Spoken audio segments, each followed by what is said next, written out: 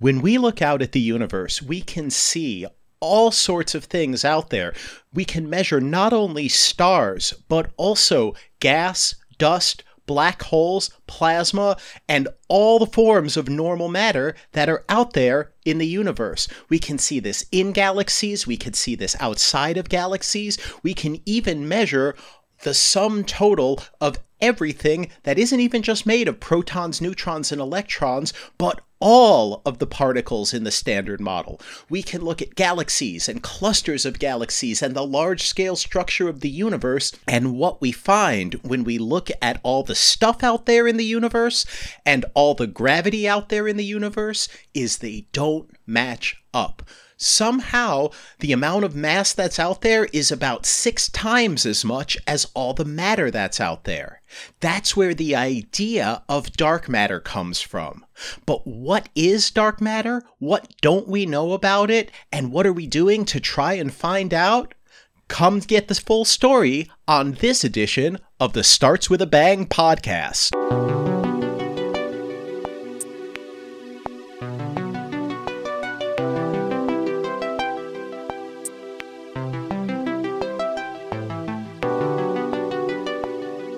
If you want to know what's out there in the universe, you need to look at it in every way you can. And sometimes when we look at the light that's out there and we look at the gravitational effects of what's out there, they don't always match up. That's a puzzle, but it's also a feature because it's a tremendous opportunity for discovery. And here to help us untangle it, I'm so pleased to welcome to the show astrophysics PhD candidate, fashionista, and astropartigirl, i.e. astroparticle physicist, Sophia Gad-Nasser. Sophia, I'm so pleased to have you here, and welcome to the show. Thank you for having me on. I'm really happy to be here as well. You know, this is, for me, dark matter was one of these incredible mysteries where when I first started learning about it, I was like, oh, that can't be right. And then when I started learning about all the indirect evidence for dark matter, I started to realize, wow, there really isn't any way to avoid this that doesn't just ignore huge amounts of cosmology and enormous data sets. When you first learned about dark matter, did you have a similar reaction? So when I first learned about dark matter, for me it was more kind of like, oh my goodness, so there's like another side to the universe that we can't see.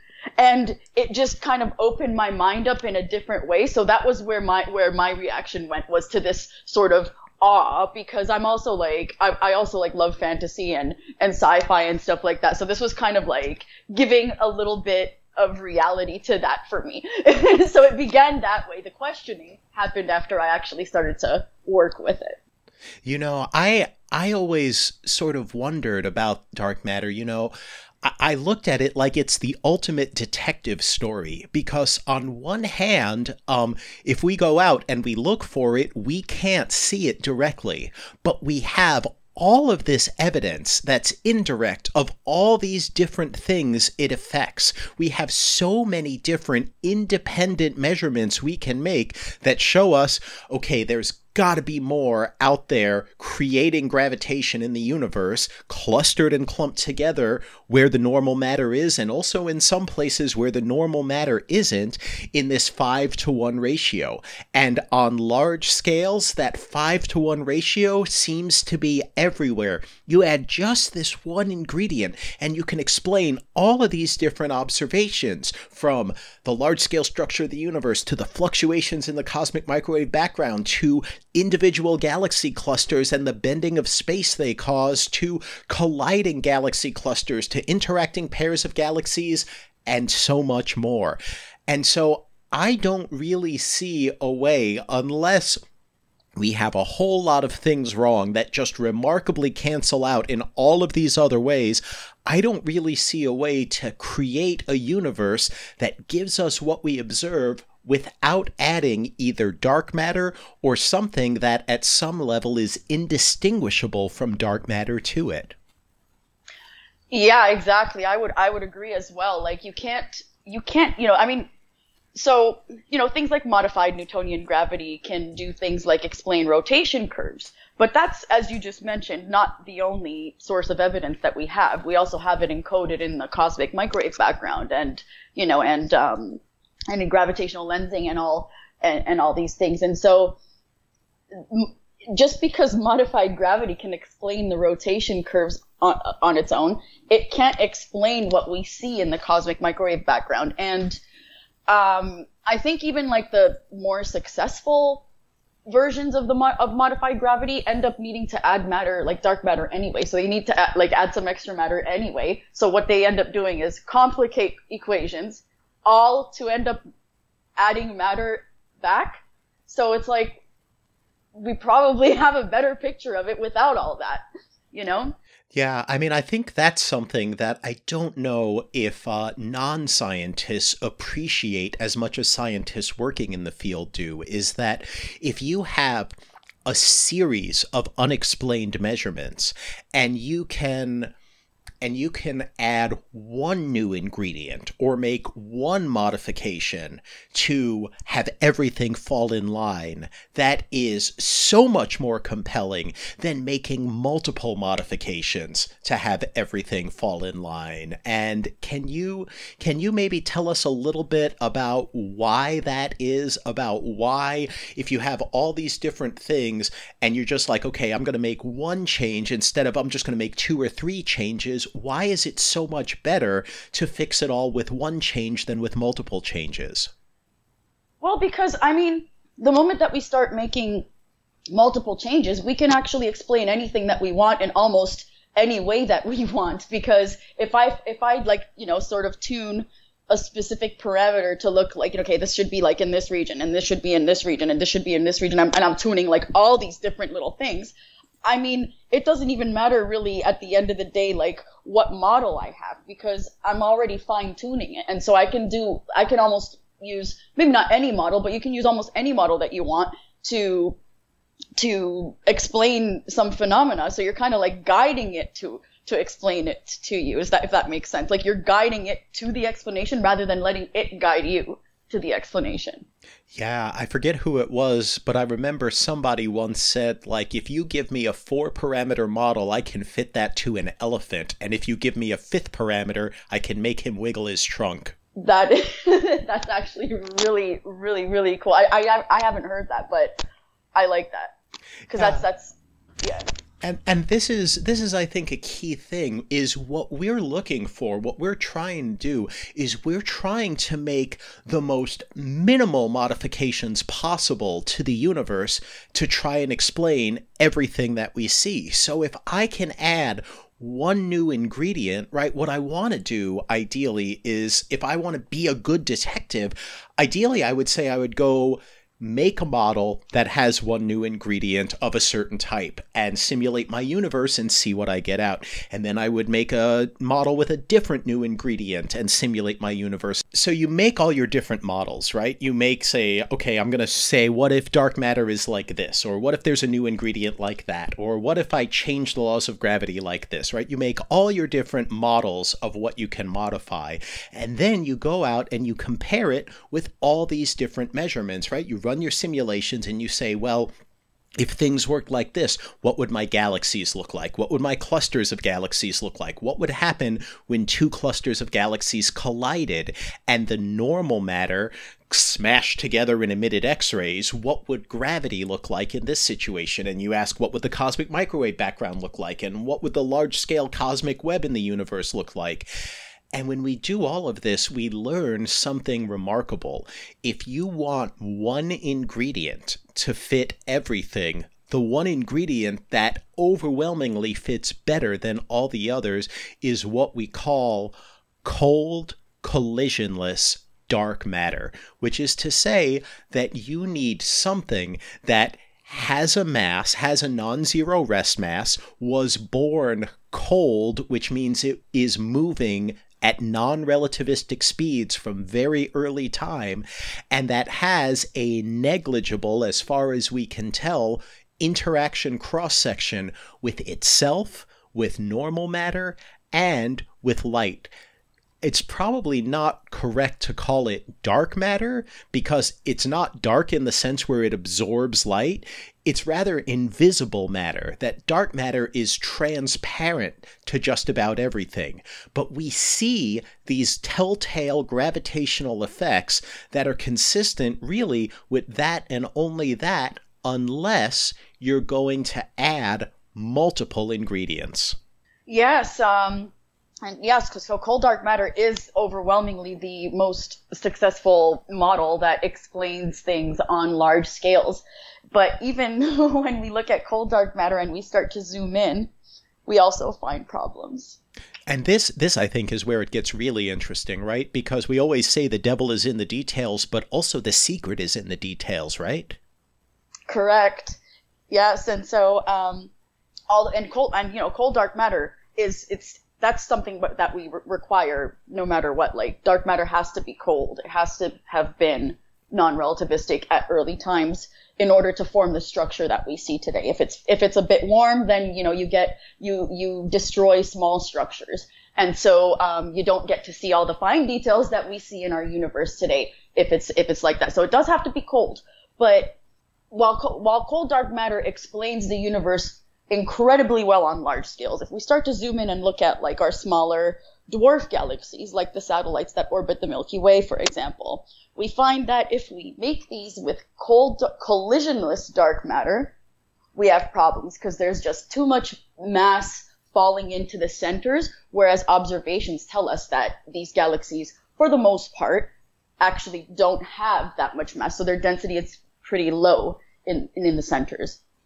Right. And this is I know, an active area of research because as I understand it, there are a few leading thoughts on this. One of them is this idea that, okay, maybe it's because this dark matter will, even if it only interacts gravitationally, it should experience something called dynamical heating, right? So this is where, okay, we have normal matter, which does interact with itself. If my left hand is a particle of normal matter and my right hand is a particle of normal matter, and I bring them together, that they'll splat together, which means they will have what we call an inelastic collision. Normal matter can bind together, exchange momentum and energy, and it can actually stick together. You can get some level of stickiness with normal matter, which is great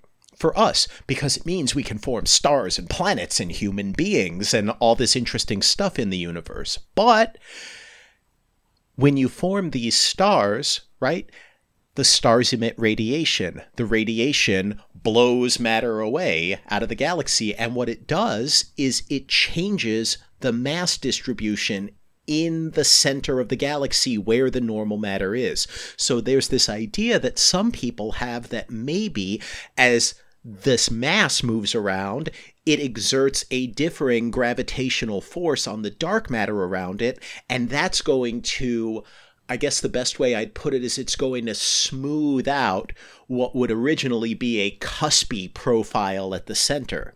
So that's sort of one leading idea. But other people argue, even if you do that, I don't think you can get enough of it. So maybe dark matter isn't this ultra simple model of a collisionless cold dark matter. Maybe there's something else going on. Either you can throw a second parameter in or you can throw a new coupling in, but the idea is that you can use the observations we have to try and reconstruct backwards what are these properties of dark matter that could reproduce what we observe on these small scales.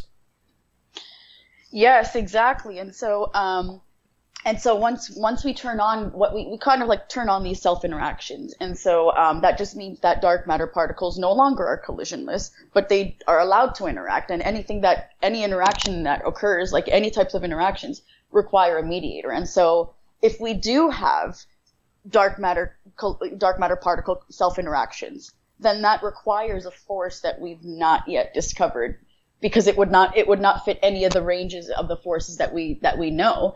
And so Yeah. No, because you're basically talking about, look, it definitely can't be the strong force, because if dark matter had a color charge, we would know. And it can't be an electromagnetic force, because if dark matter coupled to a photon, we would know. And although there are some people who work on dark matter that does interact through the weak interaction, like the weak force that causes radioactive decay, we know that if dark matter does couple to the weak interaction, it has to be many millions of times weaker than even the neutrino, the most invisible particle that we are sure exists, has to normal matter. So when we talk about some type of dark matter with an interaction, either it has an extraordinarily weak coupling constant compared to everything else that couples to one of these forces, or it's an entirely new force altogether. And one of the things that I know people have been exploring for some time is, what if there is a new force that only occurs between dark matter particles? Exactly. And so that we kind of, I guess, dub as like a dark force, or let's say, depending on what model that is, you can have a dark photon. So it would be kind of like the dark analog to the standard model's electromagnetic force. And so, like, at this point, I guess a lot of people are probably thinking like, hang on a second. So like, if it's a dark force and dark matter also has, we have problems detecting this, then when are we ever going to detect it? Well, I mean, the mediator might couple to the standard model, for example. So even if dark matter itself doesn't couple to the standard model, the forces that mediate its interactions might.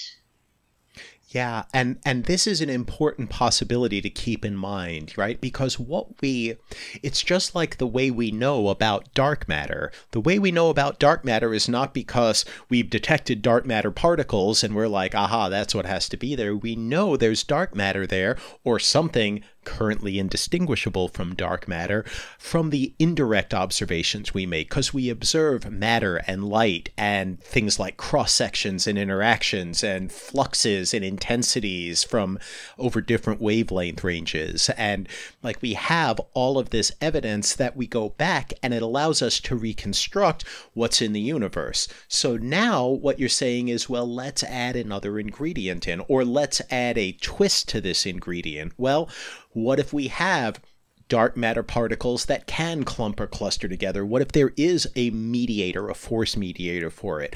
What would that particle's properties be allowed to be? And would there be some incarnations of this that would lead to an observable signature, either in a particle collider or a dedicated direct detection experiment, or any other clever apparatus or setup that we can imagine and concoct? And this, I think, is really interesting, because this is directly related to something that you research, which is this notion of self-interacting dark matter. Yes, and so self-interacting dark matter, if dark matter particles do interact with each other, then we do require this dark force. And it's actually a little bit cooler than just that, because it would actually have a velocity dependence. And we know this because if you use one cross-section to, for example, describe a dwarf galaxy, and then you use the same one to try to describe like a galaxy cluster, which galaxy clusters are pretty happy being cuspy, okay? They have no problems being cuspy. So once you do that, you actually turn the cusp into a core, so you basically flatten it out, and it no longer represents galaxy clusters. So, as we say, if we're trying to fix one thing, we can't break another. And so the one thing that would actually solve this is if we had a velocity dependent cross section, one that where like increasing velocity means decreasing cross section. So the higher your velocities, the smaller your cross section. It's similar to like Rutherford scattering. Yeah, and this is kind of interesting because it is extremely counterintuitive. One of the simplest things you can sort of do is you can say, okay, if I'm going to take a particle and I'm going to fire it into anything where other particles exist, then what is the collision rate going to be? And it's always going to be something where it's proportional to the number density of particles multiplied by the cross-section of each particle, multiplied by the speed that your particle is moving relative to whatever it's moving through. So basically, if you are moving through a denser thing, the bigger the density, the more particles there are going to be for you to run into. And the bigger the cross-section of these particles, the bigger the chance of having an interaction you're going to be. And the faster you're moving through this medium, basically the more particles you're going to pass in a given amount of time. So you multiply these three things together, and sometimes there's a constant and sometimes there's not, and that gives you your collision rate. But what you're saying is, well, if we did that naive thing, it doesn't work. You don't get the right answer. So what you need instead is something where the faster you go, the lower your cross-section is. Somehow, it's almost like you have to scale out that velocity dependence, which is pretty weird. We don't have a whole lot of particles that really do that with standard collisions, do we? Yeah, I mean, like, for example, it is definitely counterintuitive, because you would think that, when you get faster velocities, you're passing more particles, meaning your rate would increase. But that's just not the case. And like one example of that would be Rutherford scattering, which goes like, I think, 1 over the velocity raised to the 4th power. Because, now we're talking about, oh, right, what we're doing is we're taking, it's sort of like if you took a very small thing and you fired it very slowly into like a bed sheet, it's easily going to be stopped by the bed sheet. It's going to hit the bed sheet and you'll notice it gets stopped. But if you took something like a bullet and you fired it at the bed sheet, it's going to go right through the bed sheet. So the faster you go, basically the less stopping power this thing is going to have. Yeah, okay, yeah, that makes a lot of sense. Is that really why it happens though? I'm not sure. I don't think that's why it happens. I think it's really the interaction. Like I agree. Like I totally see what you mean with that. But yeah, because I think everything else is a constant that you get a cross section. But it's the cross section of scattering at a bigger angle than a certain angle. So you really have to I think what happens is as your energy goes up, you're basically just going to keep moving with that same momentum. Unless you happen to hit that atomic nucleus directly face on, because it's the nucleus that's going to deflect you, right? But that's what you're saying is that cross-section of the nucleus, it's like it looks smaller and smaller and smaller the faster you're moving, because you have to be more and more precise to hit it dead on to deflect at a significant angle. Yeah, exactly. And so that's the counterintuitive part is like, why is it then that my interaction cross section decreases? So why is it now smaller? Like, why is my chance of hitting this thing smaller because I'm going fast, right? And so but yeah, that's what it is. And that makes sense, because when you have, if I'm like, okay, I'm going to take the smallest, lowest mass galaxies I know of, something like the tiny dwarf galaxy in our own backyard, Segway 3 or Segway 1, if you like. These are both very, very small, low mass galaxies. And I say, okay, how fast are the stars moving around in here? And it's only like a few tens of kilometers per second, which means that, there's really not a whole lot of gravitational pull here.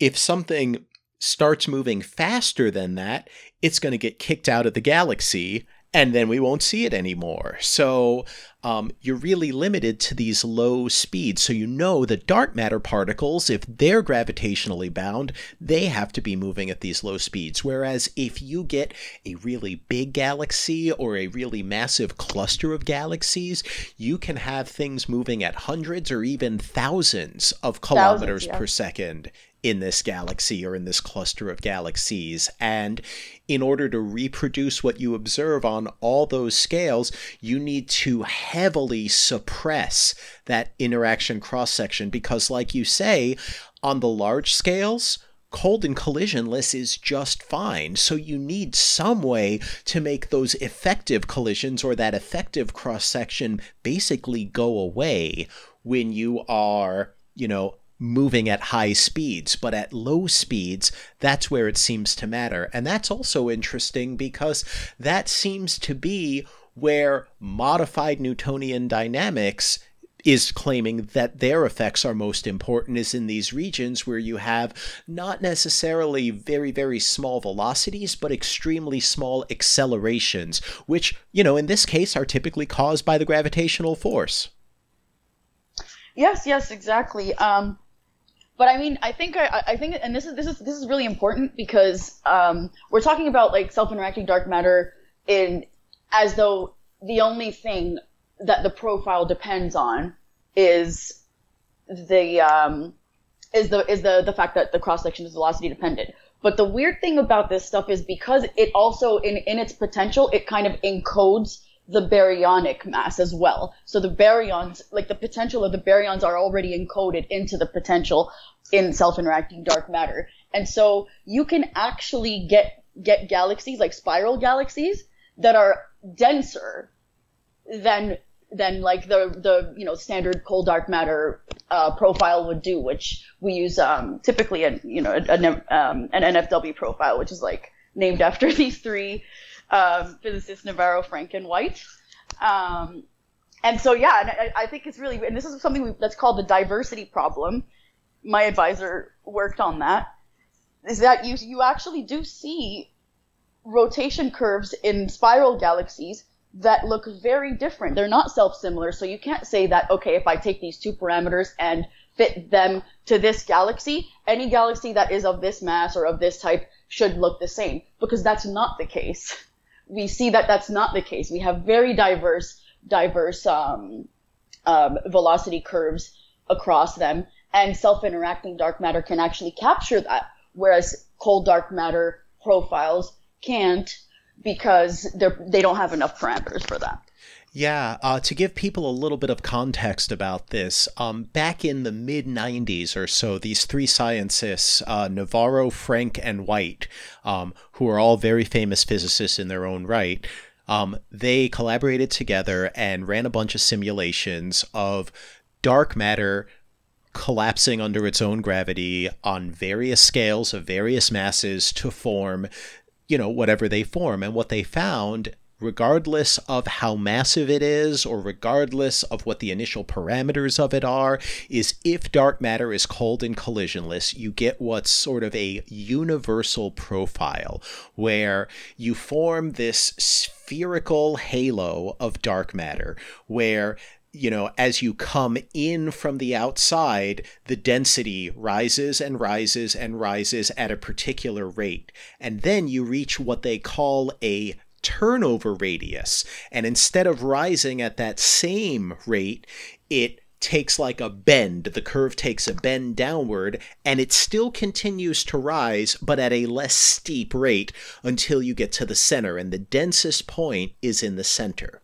And people have known, even since that was proposed, like, yes, lots of people have made universal profiles and run simulations, and there are small detailed arguments about what should the exact power law of these two regimes be above and below the turnover radius.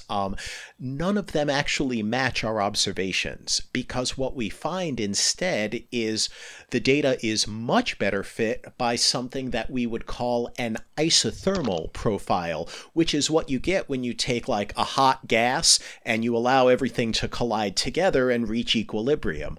But dark matter, if it only interacts gravitationally, it can't reach equilibrium. You need some other sort of interaction, or you need some other parameter. You need something else coming in to sort of account for this. And so everyone knows that NFW profile or the Moore profile or some sort of very similar profile is what you get if dark matter is purely cold and collisionless, and it doesn't work for individual galaxies, and it really, really doesn't work for these small individual galaxies.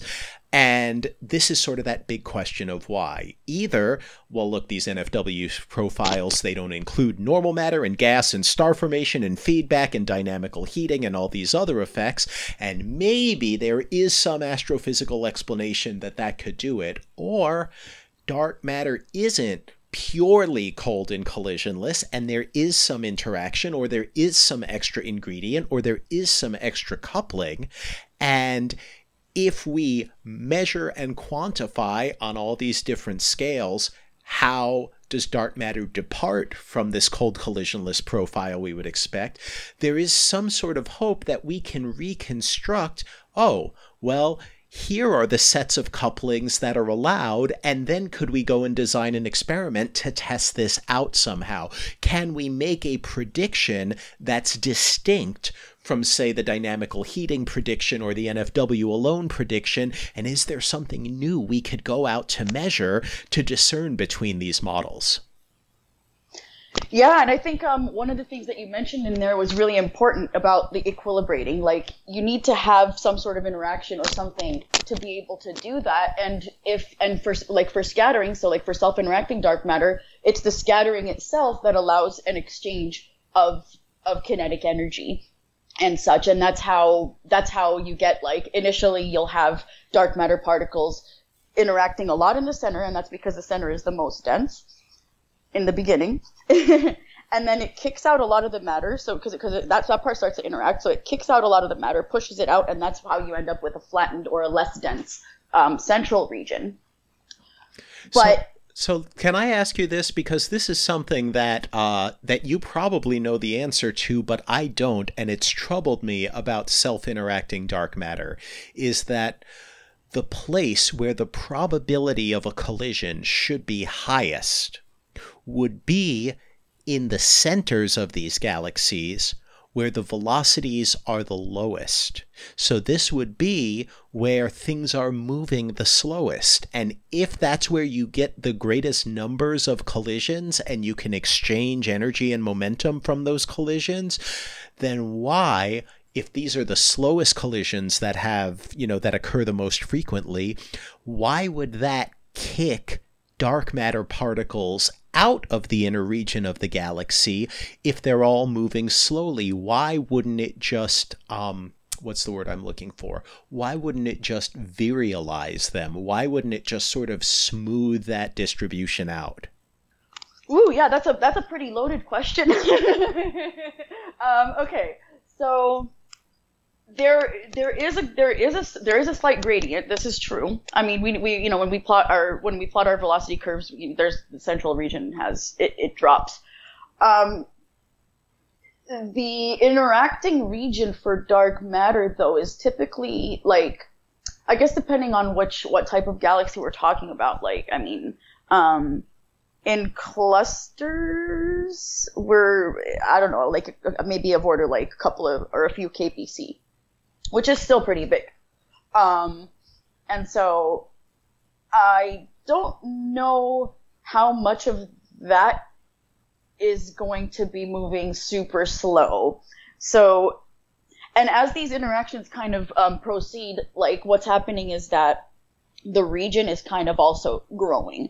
And so, of interactions. So you have interactions kind of like moving out. So we start off, I think, in a long mean free path regime. You can end up in a short mean free path, though.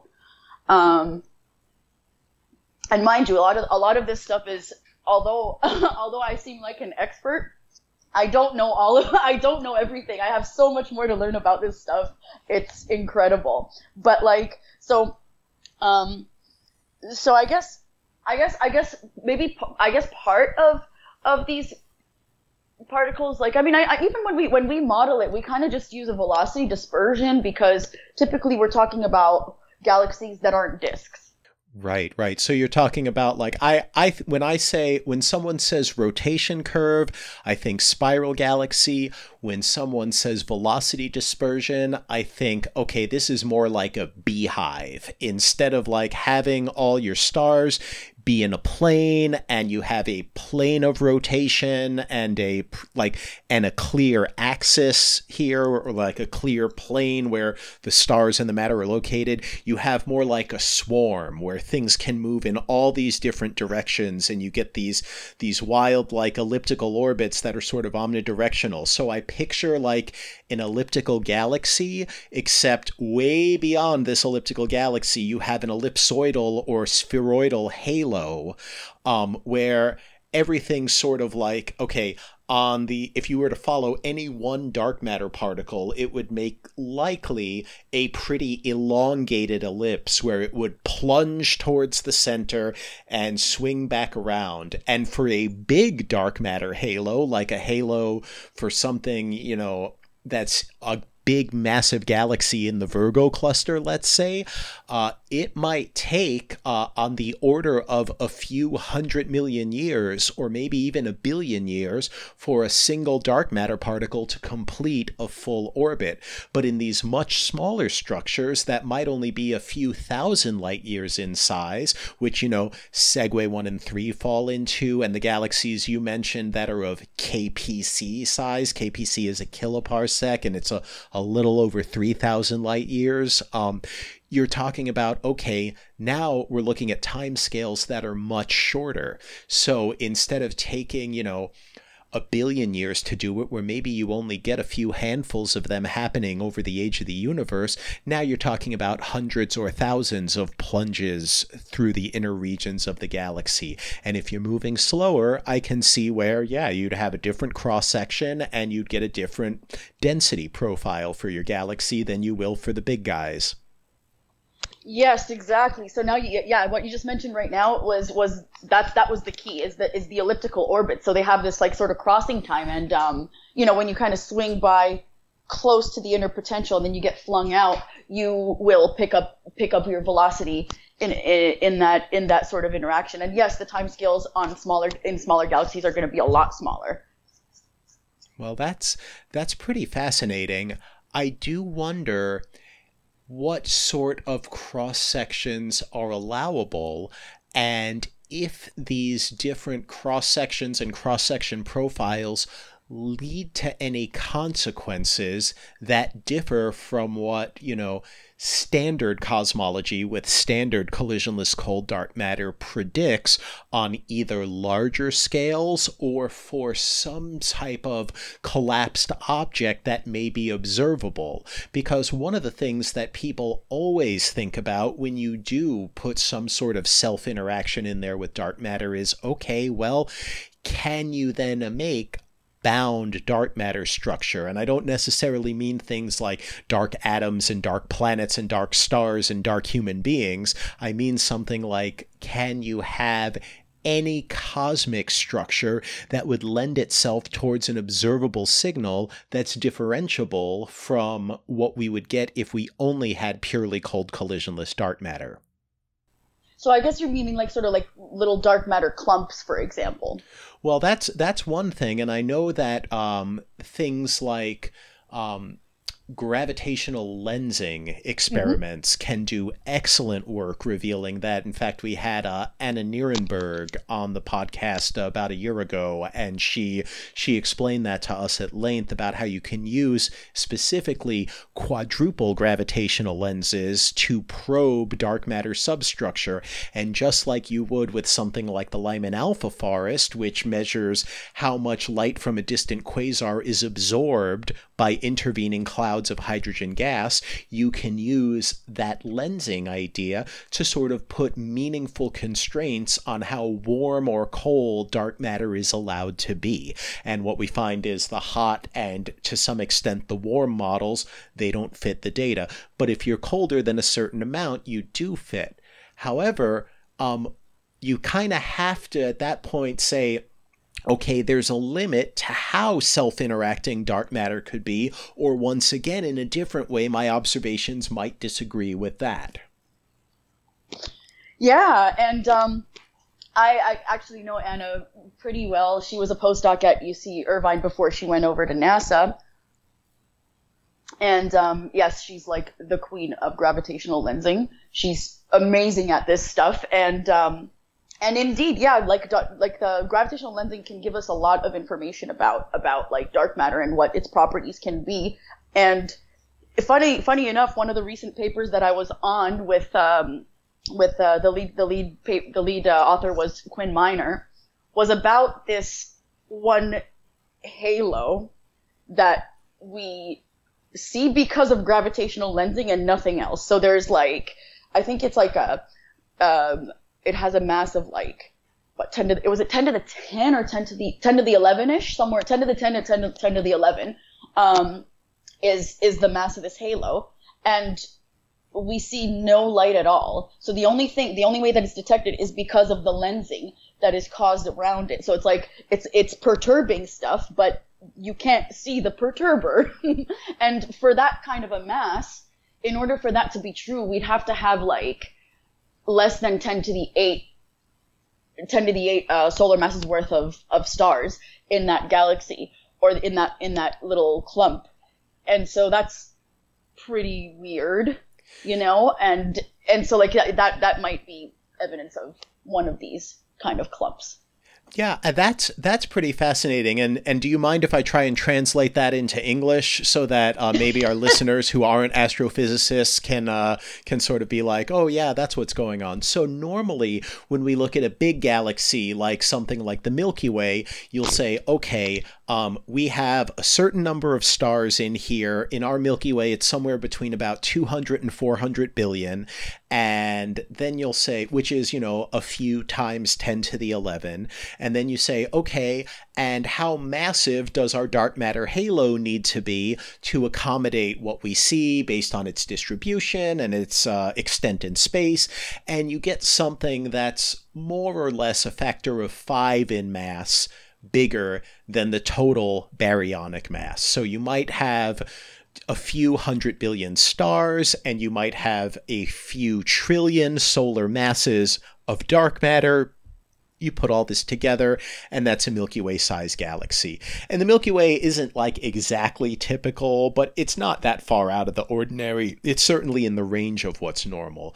What you're asserting, and I'm not disputing this in any way, but what you're saying is out there is there's a galaxy, or there's a clump of matter out there that has about 100 billion solar masses of mass all told. So it's smaller than the Milky Way, which is the second largest galaxy in the local group behind Andromeda, but it's bigger and more massive than the Triangulum galaxy, which is the third most massive galaxy in the local group. However, whereas the Triangulum galaxy has something like 10 billion stars in it, this galaxy can have at most like 1% of what the Triangulum galaxy has. So somehow we've got something that has this large mass, more mass than the third largest galaxy in the local group, but less than 1% of the stars. So somehow we've got what it sounds like is a big clump of dark matter with almost no baryonic matter in it. Exactly. So how do you get that? That sounds unusual. Yeah, exactly. It does sound very unusual. And so that's part of the reason why this was such an interesting question to us. I would ask you for the answer, but I assume you don't have it, other than to say, you know, if you consider self-interacting dark matter, that is a way to help resolve this, we don't expect this, but it exists, versus something like, okay, well, normally I can imagine I could have collisions, I could have tidal events, but those gravitational forces, they tend to destroy structures from the outside in. somehow we ended up with a clump of dark matter that had the baryonic matter stripped out of it.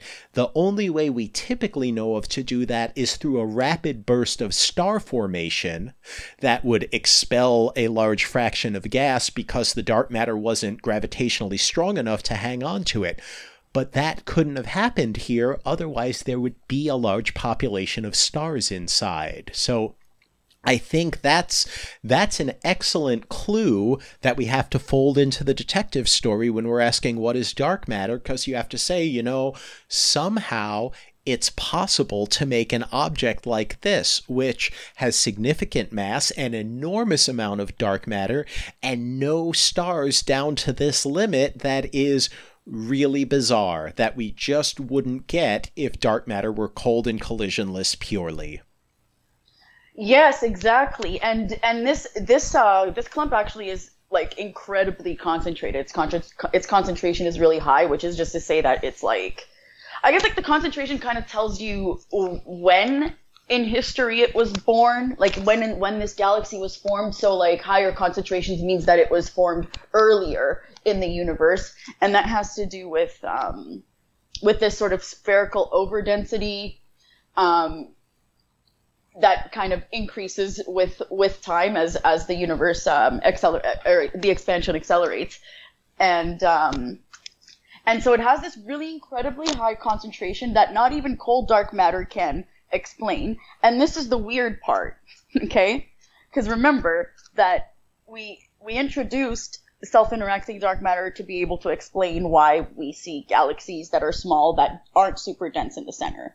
Mm-hmm. But this mechanism that happens with self-interacting dark matter is that when you have these interactions going on in the center, and it's kicking basically mass out as well as kinetic energy.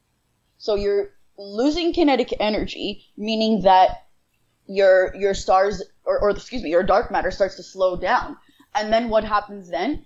It reverses and then it starts to contract. So you can actually end up with a dark matter halo that's far denser than what cold collisionless dark matter can produce. And this is actually something that we call core collapse. And so this galaxy might be, or this halo might be something that's undergoing core collapse. I see. So you might be catching something in the act of transitioning from the way most galaxies are to the way that a few galaxies will become. Yes. Now that's pretty fascinating. There are a lot of different models. I know when you throw a non-zero cross-section in to dark matter, you can argue you're adding a different parameter, but what you're really doing is you're saying, okay, I'm looking at what fits the overwhelming majority of the data, and then I'm looking at the part where it doesn't fit as well. And I will fess up immediately that if you modified gravity in the way that they do in modified Newtonian dynamics, if all we had were individual low mass galaxies in the universe, if that were the only thing we were looking at, I would probably conclude that modified Newtonian dynamics is much, much better solution than cold collisionless dark matter. But like we talked about earlier, it isn't. We have a whole suite of evidence. So either you can start with modified Newtonian dynamics and build up a relativistically covariant model, and you can add in some ingredient that on large scales acts exactly like dark matter at early times and evolves till late times. And then, yeah, you can do that. But you can also say, well, look, I assume that dark matter is a particle because it clumps like a particle and it behaves like a particle with a mass. And so now I'm going to ask, what properties does this particle have? And instead of just saying, well, none, it has no properties other than it has a mass and that's it, you can say, okay, what's going to result from saying I want to fit the data? And the answer might be a self-interacting dark matter. But if you interact too much, or if you interact especially at low velocities, wouldn't you worry about what that would imply for the densest objects, wouldn't you worry about what that would imply for things like supermassive black holes, or what that would imply for something that occurs at the very centers of things like dwarf galaxies or globular clusters or even larger galaxies?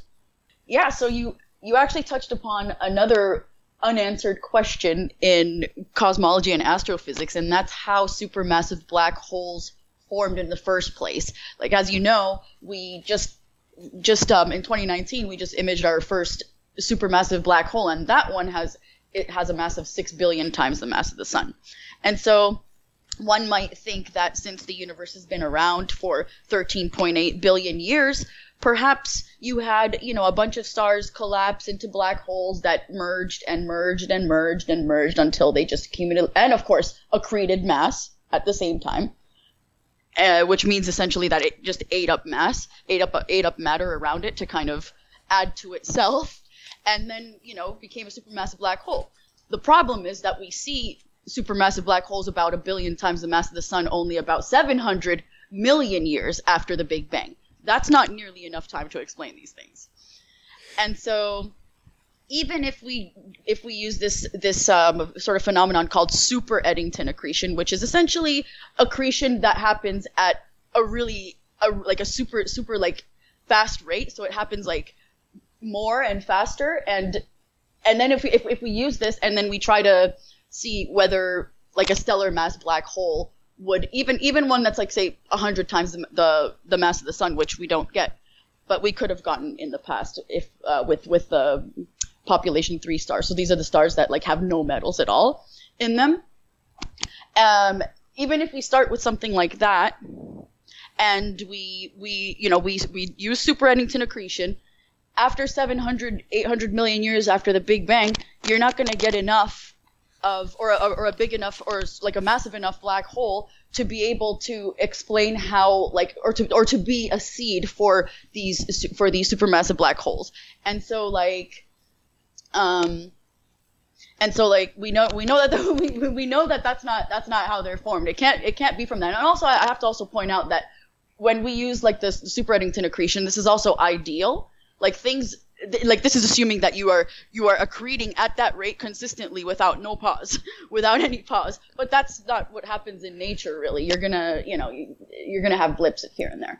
Yeah. And so I mean, when we talk about the Eddington rate, right? I want to be clear for people that when we talk about this growth rate of matter, of black holes, Eddington accretion is supposed to be a limit. We call it the Eddington limit, which is to basically say if you have a clump of matter and you have matter falling into it, that matter is going to heat up, it's going to push back, and there is a maximum rate that matter can fall into something and cause it to grow. So what you need is continuously infalling matter to grow at the Eddington rate. So when you say super Eddington rate, you mean there could be things at play that we haven't considered. There could be magnetic fields pushing something in a certain direction. There could be feedback that isn't working. There could be a lack of quenching, or there could be like some sort of accretion flow that is just coming in and feeding this thing forever and ever, maybe even at super Eddington, so at some rate above what the maximum theoretical rate ought to be. But this is also like, wow, even if we do this, we have black holes that are massive enough, early enough, that they would have to be significantly super Eddington by a factor of more than the number of fingers you have on a hand to reproduce what you see. So this question of how do black holes grow so big so fast, this is an open puzzle in astrophysics and cosmology today.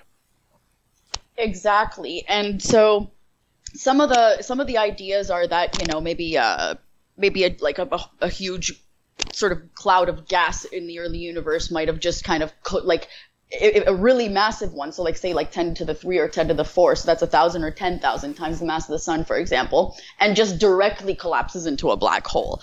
That's like one possibility. But, and that can only happen very early in the universe because at that time we didn't have metals, and what basically in astronomy, metals are anything that aren't hydrogen or helium. Yeah, and so in that's fact, what do you know the Tom Lehrer song about the elements of the periodic table? Which one? You know, there's hydrogen and helium, beryllium. Of course. Yeah. Lithium, beryllium. Right. Well, they made a joke out of this about 20 years ago at the University of Chicago, and they were singing to someone who worked on Big Bang nucleosynthesis, which is how you make the lightest elements in the universe, but you don't make any of the heavier ones. And it went, there's hydrogen and helium, deuterium and lithium, and hydrogen and helium, deuterium and lithium, and hydrogen and helium, deuterium and lithium, because that's all you make in the Big Bang.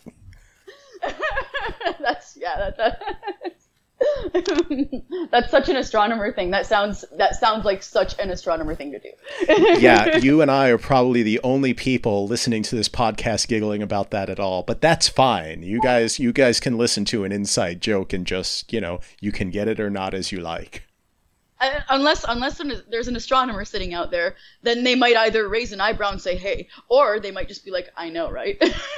Yeah, but we do. And I can't blame you, as I can't blame the field, because if you say, okay, when the universe was born, it was what by mass? 75% hydrogen, 25% helium, and 0.0000001% lithium. And now when we look at the universe today, we could say, oh, look how it's evolved. It's like 70% hydrogen and 28% helium and 1 to 2% everything else combined. So yeah, massive changes, but that 1 to 2% of everything else, those are metals. Those are metals. Yes, and those are the reason why we're around at all too. So we do need those metals. Yeah, we've got a little bit of hydrogen in our bodies. If you count by number of atoms, hydrogen is the greatest number of atoms in our body by a lot. But if you count by mass, hydrogen is only about 10 to 15% of our mass, and everything else is an astronomical metal. Yes, and that's why I like to say that we're not only star stuff, we're also Big Bang stuff. Oh, yeah. We're a little bit of Big Bang stuff, but that little bit is really important. That those hydrogen atoms are incredibly important for how things bond together, for the structure and functions of our bodies, of our biochemistry, and, make sure when you thank your lucky stars, you thank the biggest bang of them all, too. Exactly. So getting back to the supermassive black hole question, right? Self-interacting dark matter, if that's something that's out there, that can help this story, can't it? That can help bring the masses of these predicted black holes to higher levels. It can make them larger than they would be if you had just cold collisionless dark matter that didn't really contribute to these black holes at all. Right, exactly. And so I guess one thing that I want to finish, like the whole point of bringing up metals at all, was that the reason why these these massive clouds won't directly collapse today is because today we have metals, and metals cause cooling. And cooling, if you have cooling in a gas cloud, then they break apart into smaller chunks, and then you end up with either, the most incredibly massive stars, or more likely the less massive ones, far less massive than our own sun. But in the early universe, without that problem, perhaps direct collapse somehow, led to maybe, 100 to 1,000 times the mass of the sun type black holes. But you require like Lyman, I think, what was it called? Lyman alpha radiation. There's a specific, it's a specific radiation at like a specific energy at that time in order to like allow for this process to keep going on. And so it's like, that seems a bit fine-tuned to me. But if we then look at self-interacting dark matter, this concept, or this mechanism that I spoke of earlier, which was core collapse, then you can have essentially, a dark matter halo that undergoes core collapse. So this is when, after the particles have interacted and pushed out mass, and therefore have lost kinetic energies in the center, so that they kind of condense and get closer, and then they keep condensing and they contract until you have until you get the sort of collapse into a black hole.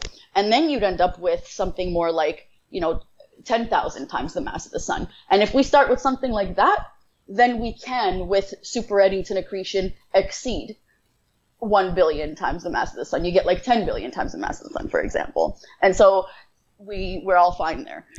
And let me ask you, when you're talking about a 10,000 solar mass black hole, how early in the universe are you talking about forming this, either in age or in redshift? And I'll happily do the conversion for you.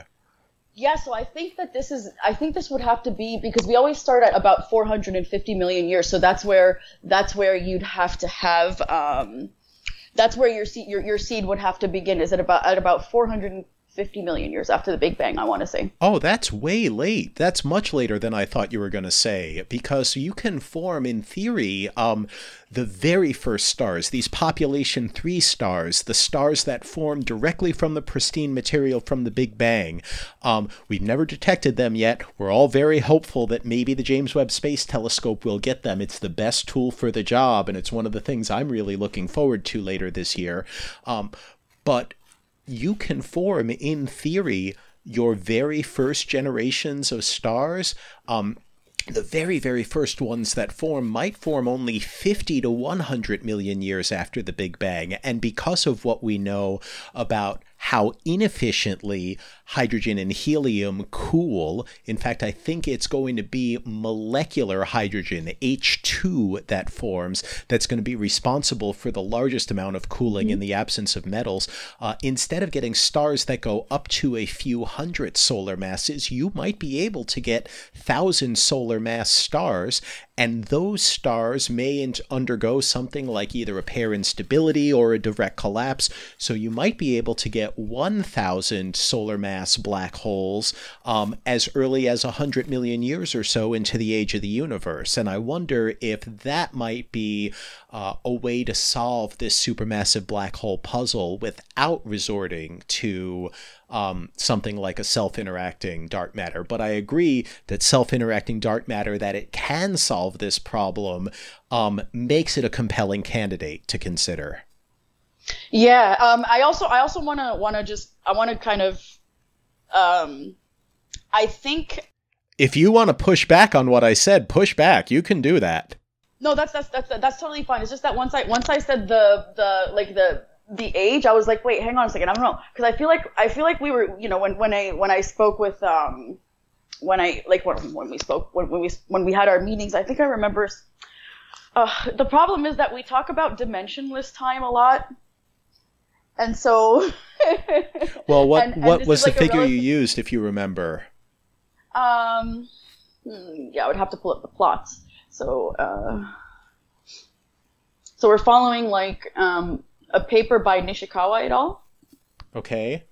And so, because we're trying to reproduce this, and so this is a really new project to me, and I might make mistakes, so I might be wrong about the time. I want to make that clear. Well, that's okay.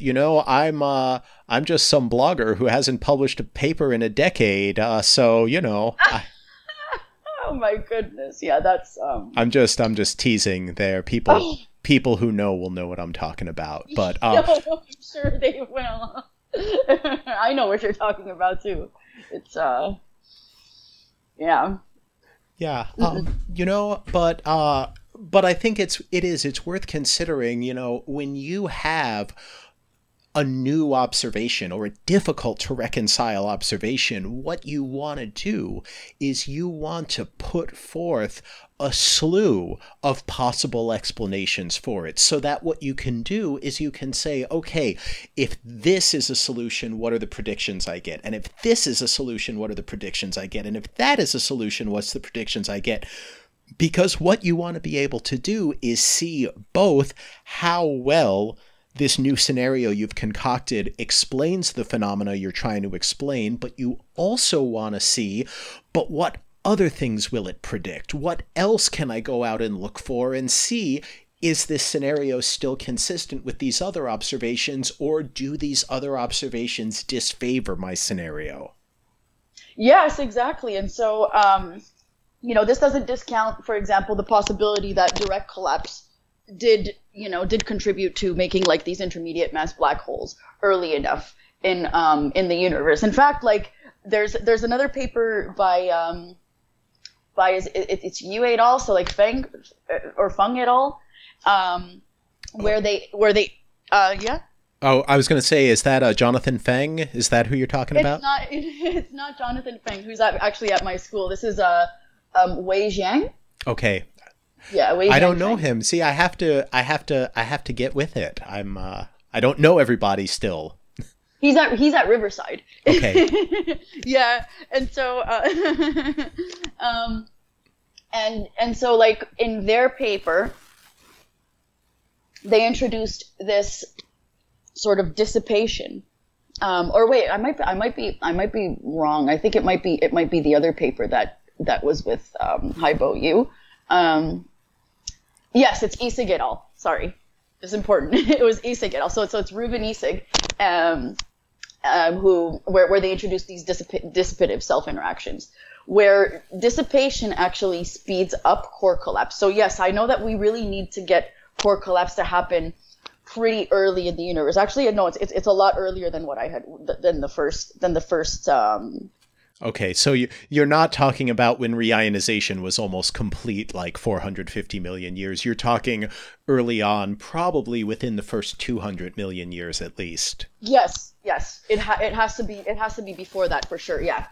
Because that's what's fascinating about that is we should see what we expect to see is a big explosion of first stars, not the very first star you ever made in the universe, but a big explosion of stars that are forming from this pristine gas. We should get a big one about 200 to 250 million years after the Big Bang. And what's going to be very exciting about that is if the black holes formed first, which perhaps they could if they formed from a self-interacting dark matter, then you would expect to see some populations, when your observations get good enough, of stars forming for the first time where it's clear there's already a large seed black hole there. Versus if you have a population where stars are forming for the very first time, or rather I should say, wherever you see a seed black hole, you should already have stars that have lived and died. Right, exactly. And so these are kind of like certain, observational, I guess, signals that we can look for. Other things, of course, are because, you'll have mergers and stuff like that. So we can use gravitational waves too, to sort of, look for observational signals early in the universe. And so I want to point out that there are problems with this idea. So like, for example, in the Isig et al. Paper, including the dissipative interaction. So if you have dissipation rather than just like elastic scattering, it can speed up core collapse significantly. However, like it seems like no matter what they did, they were kind of stuck in this really small parameter space. And so, however, they did it with a constant cross section, rather a velocity dependent one. And so there are several things that we want to try to do to see whether it's feasible or not. But if it is, then you're getting like a twofold solution. You're not only solving or learning a little bit more about the particle physics of dark matter, because we really don't know any of it. We have ideas, but we don't know any of it. But we would get that, and we'd have a solution to the supermassive black hole problem. No, and I think this is a really important thing, because this speaks to, I think, a larger issue is I think you have a very good handle that what you're doing is like equivalent to playing in the sandbox, where you're not saying, okay, dark matter has to be self-interacting, come hell or high water, and I'm going to prove it. What you're saying is, look, if we take cold collisionless dark matter, like the standard consensus model, we know it succeeds in all of these ways, but it doesn't quite succeed as well as we'd like in these ways. So what I want to do is I want to test something out. I want to see if I allow dark matter to interact at this level or in this way, then what's going to happen? Okay, if I want to help out the formation of,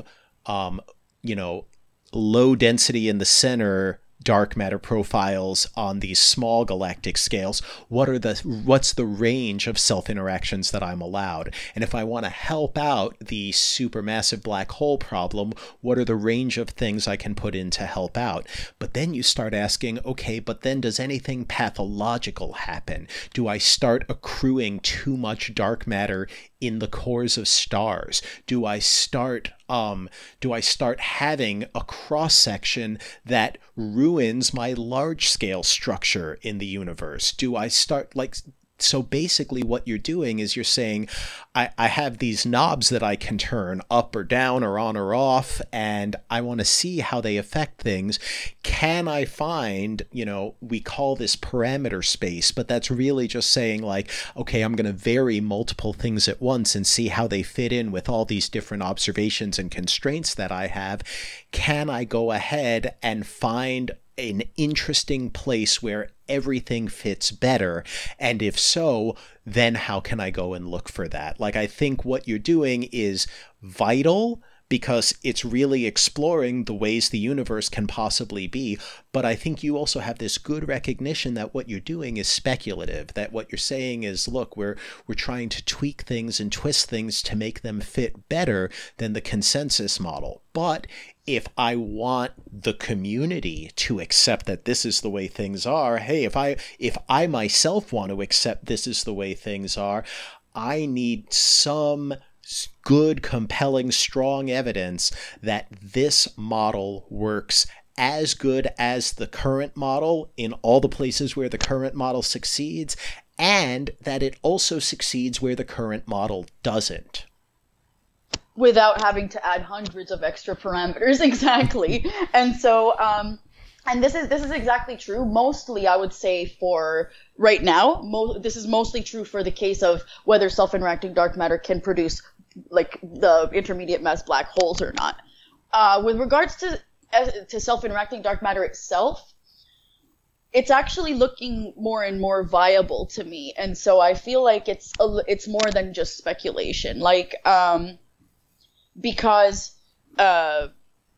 it can explain things, while saving all the successes that lambda CDM gives us, which is lambda's dark energy, and then CDM is cold dark matter, but also can solve other problems.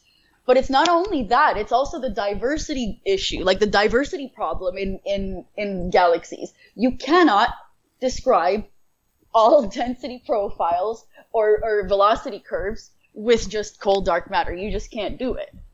Whereas with self-interacting dark matter, which encodes the baryon potential in it already, meaning that it takes into account whatever spread the baryons have, and then it can actually reproduce these density profiles. It can explain this diversity problem, in other words. And so I feel like that with self-interacting dark matter itself is becoming more of I would say it's becoming more viable, more viable. Yeah, certainly. I think the community is definitely of the opinion that the problem of dark matter universality, of this idea of a universal profile, really appears to break down on small scales, and that the big question is why, and self-interactions between dark matter particles is certainly one possibility, although for myself personally, I don't think I'll be convinced until there's a certain standard of evidence where that hurdle's been cleared, Fair enough. I mean, that's what we're trying to, I guess, convince ourselves first, so that we can convince you. If I can convince myself, then I can move forward. Because at this point, it's true that I'm not going to say that it's definitely self-interacting dark matter. I can't say that. I don't know, because it's possible that maybe cold dark matter itself, cold collisionless dark matter, maybe it can explain things if maybe we're missing something, maybe we need to account for some other phenomenon that we're not accounting for. maybe our data isn't all that great, because mind you, we're looking into space, so we're looking really far at these really early times. And so, and then velocity dispersions on their own, that's like also, it has a range of error to it too. And they're very difficult to measure. And so like there's a host of things that can be, that might resolve the issue, and then collisionless dark matter reigns supreme. But until I guess we know, which is I guess why everybody's working on different aspects of it. And for me, that's the self-interacting dark matter part that I'm working on. Until we know, we can't really say. Yeah, I think that's absolutely fair. I think what you've started talking about, I think it brings up two really interesting points. And one is your responsibility you have as a scientist when you have a new idea, when you're exploring a new idea, when you're trying to test a novel hypothesis, is you really want to try and knock down that hypothesis as hard as you can. You want to say, like, what are all the ways this could be wrong? What are all the things we would look for to try and show this isn't how nature is? And the harder you try and fail to knock it down, the more sort of believable your hypothesis becomes, the more you start to believe in it. But I think that step is really important. And I wanted to say along with that, I know that you are also extremely passionate about science communication and the public understanding of science, and opening up science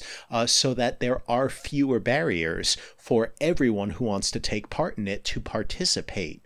I see these two things as going hand in hand, but I also see some people out there, communicating science to the public, who are sort of trying actively to promote these speculative ideas that they haven't tried very hard to knock down. And I'd like to get sort of your thoughts on that. Are you sort of seeing the same things I am? And if so, how do you feel about that?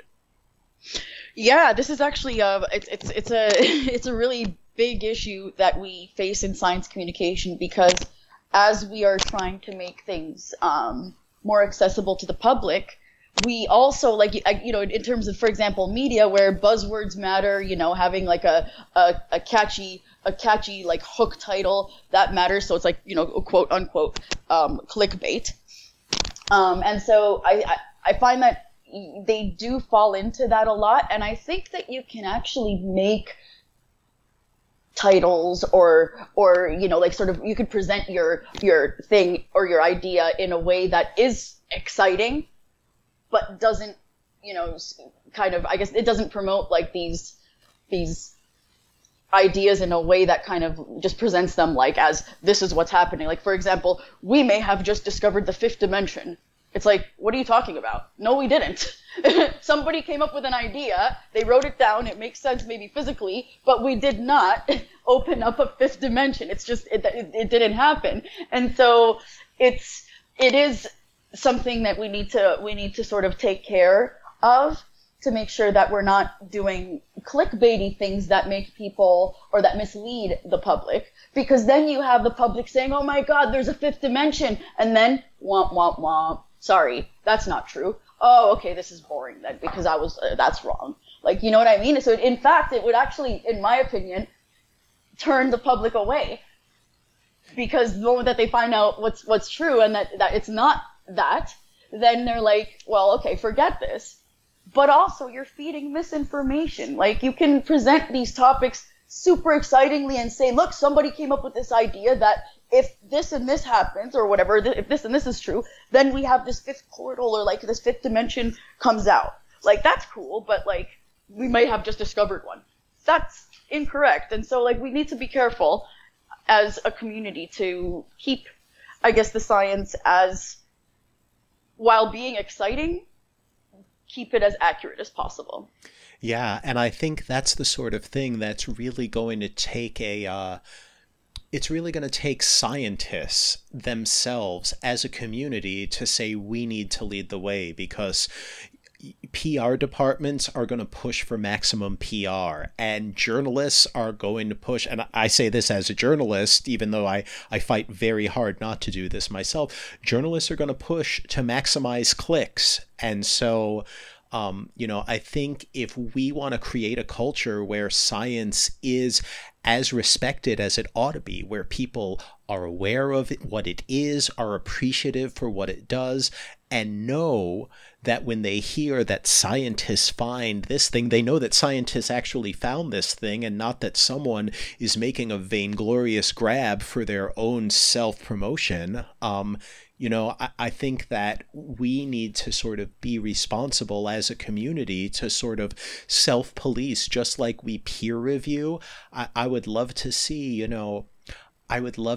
that every single science news story that anyone ever reported on, they at least checked with an independent expert in the field who wasn't involved with the study to put things in their proper context. And that might be a bit too much to hope for. That might be a bit naive, but I really don't like this. I really don't like this notion of, if your science fails to convince other scientists on the merits of the science itself, let's go try our case in the court of public opinion, because that is an easy way to disingenuously convince people of something that we do not have the supporting evidence to reasonably conclude.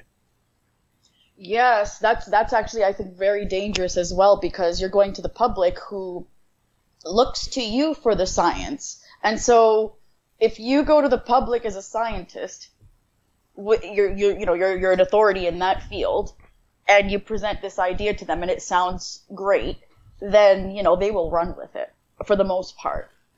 And so I think it's really, I agree with you there, is that it's really important to speak to different people in that community rather than just like one person who's trying to tout their own idea, what they would think about that as well, to see sort of what the consensus is around it. That's a really good idea. I like it. Yeah. And I know you also do your own outreach. I know you have astropartygirl.com. I know you have an Instagram. I know you have a TikTok, and I know you're very active on Twitter. What is it that makes you so passionate about communicating science to the public? And, as you sort of embark down this path of becoming a professional scientist and also becoming a more prominent science communicator, do you have any vision of where this might lead for you personally? Yes, okay. So let's start with why I do this. Okay. Why do I do science communication? Okay, like when I think about stuff like dark matter and my mind gets blown because I know that in this room there's dark matter right now, it's passing through me all the time. Or if I read about something where, for example, we're under this impression where most massive stars will explode in supernovae and then become black holes, where there's a range of stars that actually just explode in supernovae but don't form black holes because they don't collapse, and these things blow my mind. I want the public to know, because these are the things that captivate me to want to do more in the field. It's like when I'm in awe, then I want to do more, then I want to learn more. And maybe, even though it might be like difficult to get the physics of something, I can overcome that because I love this stuff and my mind is blown. And I think that we can do that with people as well, because it's often the way that something is presented to you, how that gives you the sort of impression of, well, that's a bit too hard, or that's dry, that's boring. Like, there's nothing in the world that you cannot present in a way that will be boring. You can present anything in a way that will sound boring. Just do it dryly, and that's it. And that's typically what people get out of physics, is that, they had a high school teacher who was just kind of dry in the way that they taught. And then of course we have this societal thing which we need to break, that like math is hard and stuff. So you're already going into it with this. And then on top of it, you get somebody who's dry, who doesn't captivate you, which, and you lose people that way. You lose potential physicists. And you know, they might have like become a physicist otherwise. And so that's why that's one of the reasons why I do it, but also just because I want people to just understand that this stuff is so cool and what we can learn about it, and like how vast our universe is and how much we really don't know yet. I want people to be as mind blown as me, to want to look up at the sky and, you know, think about what's going on out there. And so like the where I would see myself going with this as a science communicator, I really would love to do like to host a TV show or something, because I just love talking about this stuff, and I have no problem being on camera. In fact, I like it. And so I just feel like I can convey that to the world. And I really, really, really, really, really think that people will love all this stuff, and that I can share my passion for this and just get people interested in it and get people loving it. You know, I don't think there are very many things more noble than breaking down barriers, increasing excitement, and sharing your love and knowledge for something that you have worked so hard for with everyone else, that maybe they can share in it too as you take them along for the journey. I think that's really noble. I absolutely understand where you're coming from. And, you know, may we as a society move forward and value this just as much as anyone ever had. May we as a whole value it just as much as you and I and individuals do. I want to ask you, because thank you, this has been a wonderful conversation, and thank you for sharing your knowledge and perspective with us. Is there anything, Sophia, that you would like to leave our listeners with as a final message before we say goodbye? Yeah, curiosity is something that will lead you to things that you might not have thought of before. And so, like, be curious, ask questions, look to people who are because now you have access to people on Twitter, on social media in general all the time, and so you can learn from people. Do that, because there's so much cool stuff out there, and I'm telling you, you will learn things that will just change your perspective even on things. So I just really want everybody to do that and just embrace the universe. There's so much out there, and we don't know a lot of it. I love that message. Yeah. I love that message. I mean, what more can you ask for than there's a whole universe out there to explore and enjoy, and let's all take that journey together. Yes, you put it perfectly.